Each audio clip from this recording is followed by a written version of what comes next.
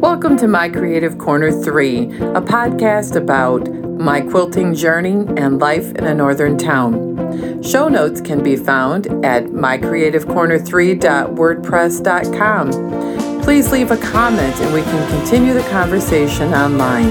My name is Vicki.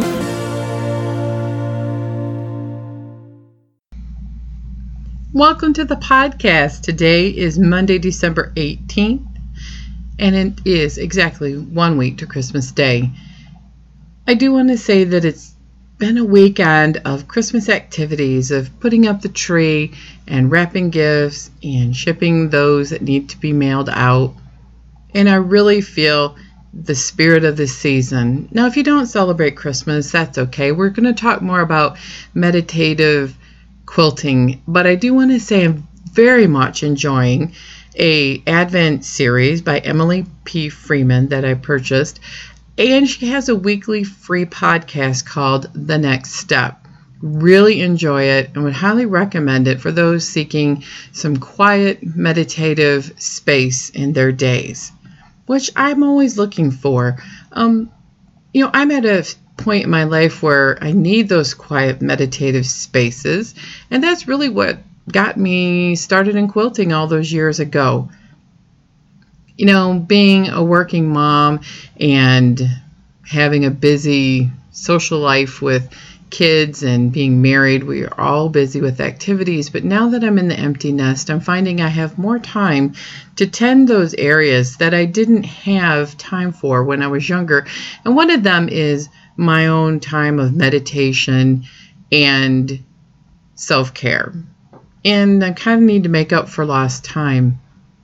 In the series, there's really a lot of great messages about peace, hope, and joy. And what I got thinking about is meditation. What is meditation to me? It's lots of forms. I sit in a chair, breathe deeply, close my eyes, listen to some really boring electronic music so that I can think of all the positive things for the day. And breathe in and out and let those things that aren't positive go. But really, I can find times in each day that is meditative. In fact, that's what quilting's all about for me. When I get on the long arm, I quote, get in the zone. I can be doing a very collage style quilt free motions. Why I do free motion, it's pretty stress free for me after I've got lots of practice in, and I can just let the ideas flow and really find myself being very, very comfortable and relaxed while I'm quilting. I can do the same piecing and doing Zentangle drawings where sometimes it's about the repetitive nature of what you're doing. When I get to other parts where it's more problem solving and design oriented and measuring and cutting, that's not as meditative, even though it has its creative process that's very helpful. But that's why I like to have two setups, one machine for quilting and the other for piecing. And when I'm quilting is when I find myself in a very meditative state. The repetitive nature of what I'm doing, I can get very relaxed. My mind is very free. And it's happy. It's open to receiving messages from the universe as well as really insights from myself through life. Now, if you want to achieve that without having to have a long arm setting, or maybe you don't have time in the day, Angela Walters just put out a video, and it was my meditative moment. I couldn't believe it. She did 13 minutes on a YouTube video called Just Machine Quilting. And she did collage style quiltings of swirl, paisley leaves, pebbles, and some other features. And it was like the best 13 minutes of instruction I've ever had online. There was no talking. I don't even know that there's music. It was just the machine. And I think this is going to be my new go-to meditative moment when I have a busy day. I'm just going to pop that YouTube video in, and it just takes me right to my machine and that free, relaxing, meditative moment. And of course, Angela is a master at what she does, and I am one of her biggest fans. And this is the best video, in my humble opinion, about free motion quilting. I wish I knew the secret to her camera setup, because I absolutely love this video. I have to say that other parts of meditation is really sometimes a quicker version of this, where you're having a busy day and you just need to stop for 2 seconds, take a deep breath, maybe walk outside, maybe walk around, and then come back to what you're doing. Sometimes it's just closing your eyes in your chair, counting to 10, and then going on. Meditating moments is really what you want it to be. I wish I had more time to spend, I don't know, an hour or so a day doing this, but I really don't have that much time. Meditative moments for me can also be when I'm exercising and on a treadmill or an elliptical trainer, or when it's nice outside walking, because you really are just focusing on what you're doing. And then once you get going on that, what your body needs to do, it becomes repetitive. And you can do other things with your mind while you're exercising and still not lose any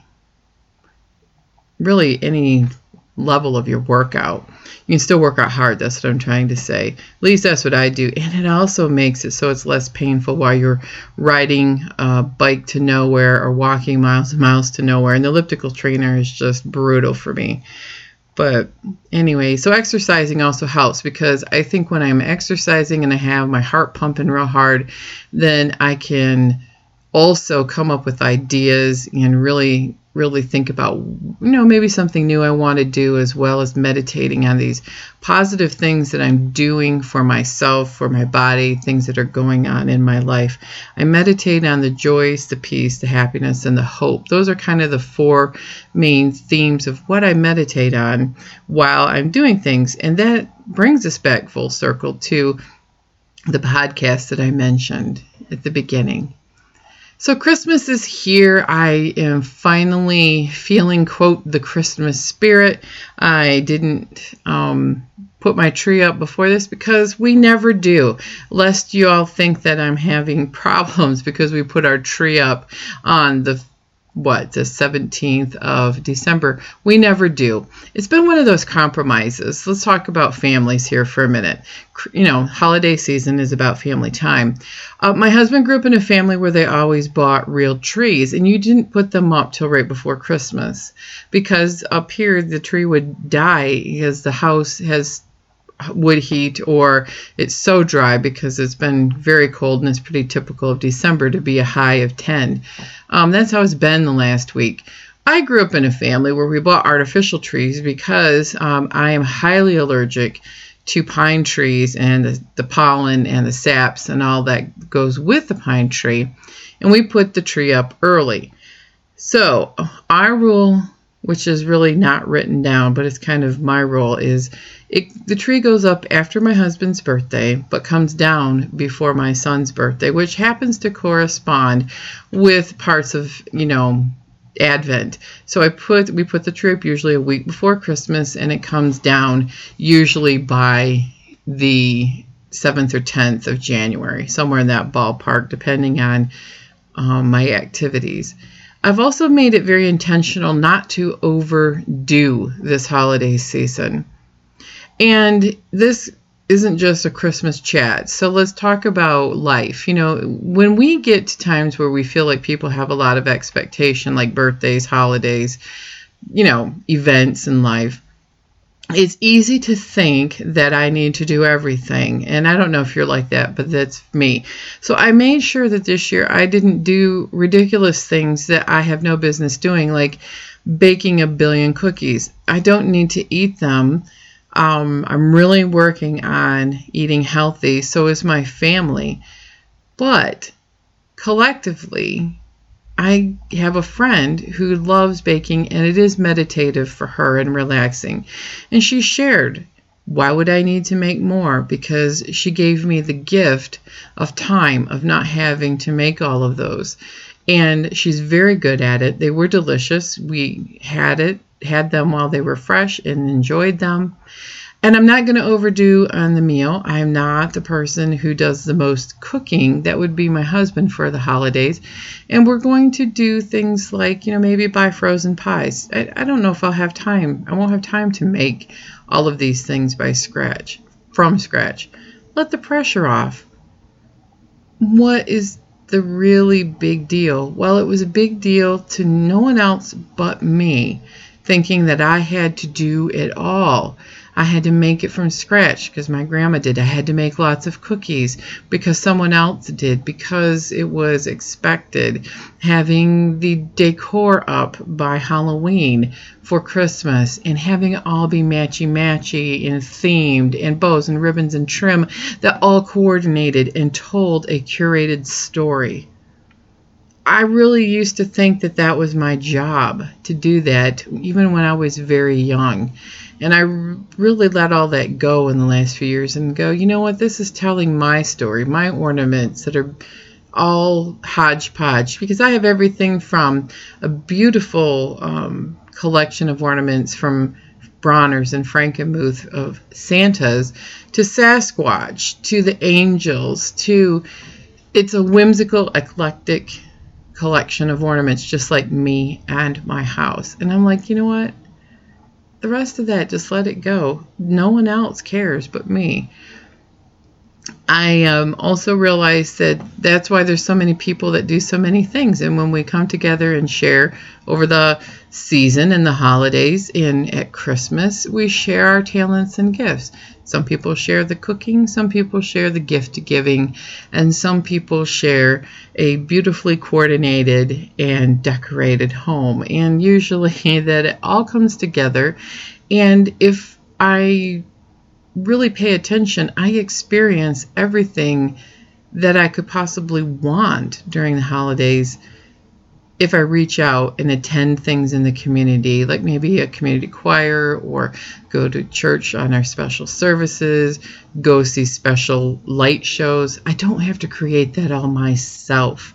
Leave home and experience it. It's fun to experience some of it online too, but I highly recommend that we also unplug and go out in the community and be with other people and experience it as a collective audience. It's really so much fun. I hope over the week I have off of work to take in the new Star Wars movie, maybe a sporting event, visit family, friends, and really extend that joy and meditative peace of the holiday with a break from work through the first of the year. So to celebrate all of that, I decided that I am doing a quilt along on my blog, and that's My Creative Corner 3 is a number, .wordpress.com. And on my Facebook group, My Creative Corner 3, I started with the fabric suggestions. I'll talk about it here a little bit because I can't do math in my head, and when I start typing, I make a lot of mistakes.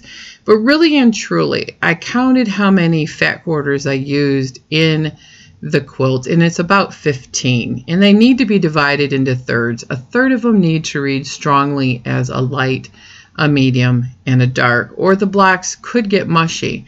Now, if you want to do a low volume quilt in your experienced quilter, that's great. This whole sampler, it is a sampler, is a skill building sampler to help people learn how to quilt and achieve accuracy and try something new sometimes as a group. It's so much fun to share. So we're going to be posting pictures, those who choose to do this sampler, on my Facebook group of My Creative Corner 3.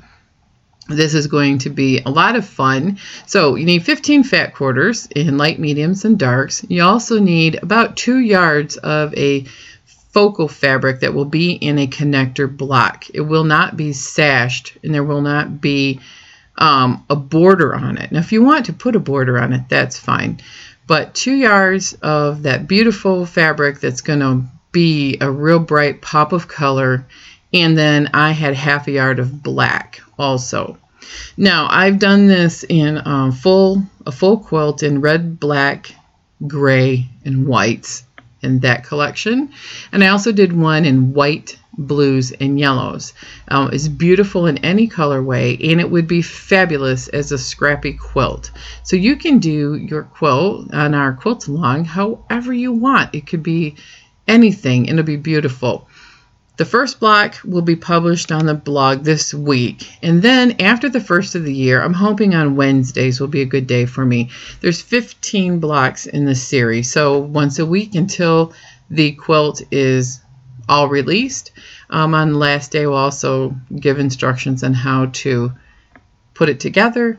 And then in the end of that, after a couple of weeks, I'll release how I quilted it. And I'm planning on quilting it more of a collage style quilt, but I could change my mind 100 times between now and then, and it will also depend on my long arming customer base and where I'm at with all of that.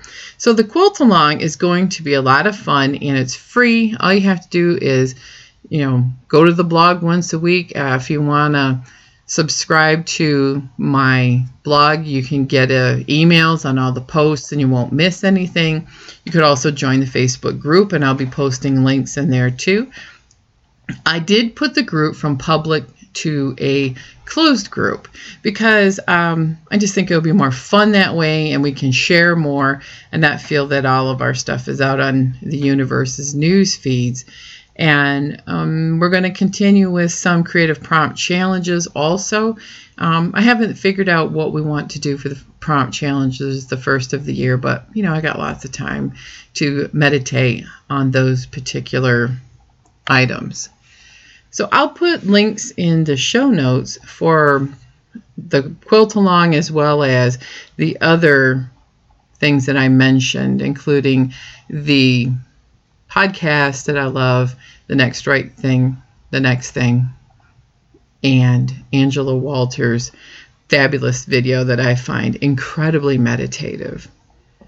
What kinds of things do you find meditative? I'd really like to know. Driving a car in a familiar path, when I used to commute an hour a day, that could be very meditative because I didn't have traffic to contend with.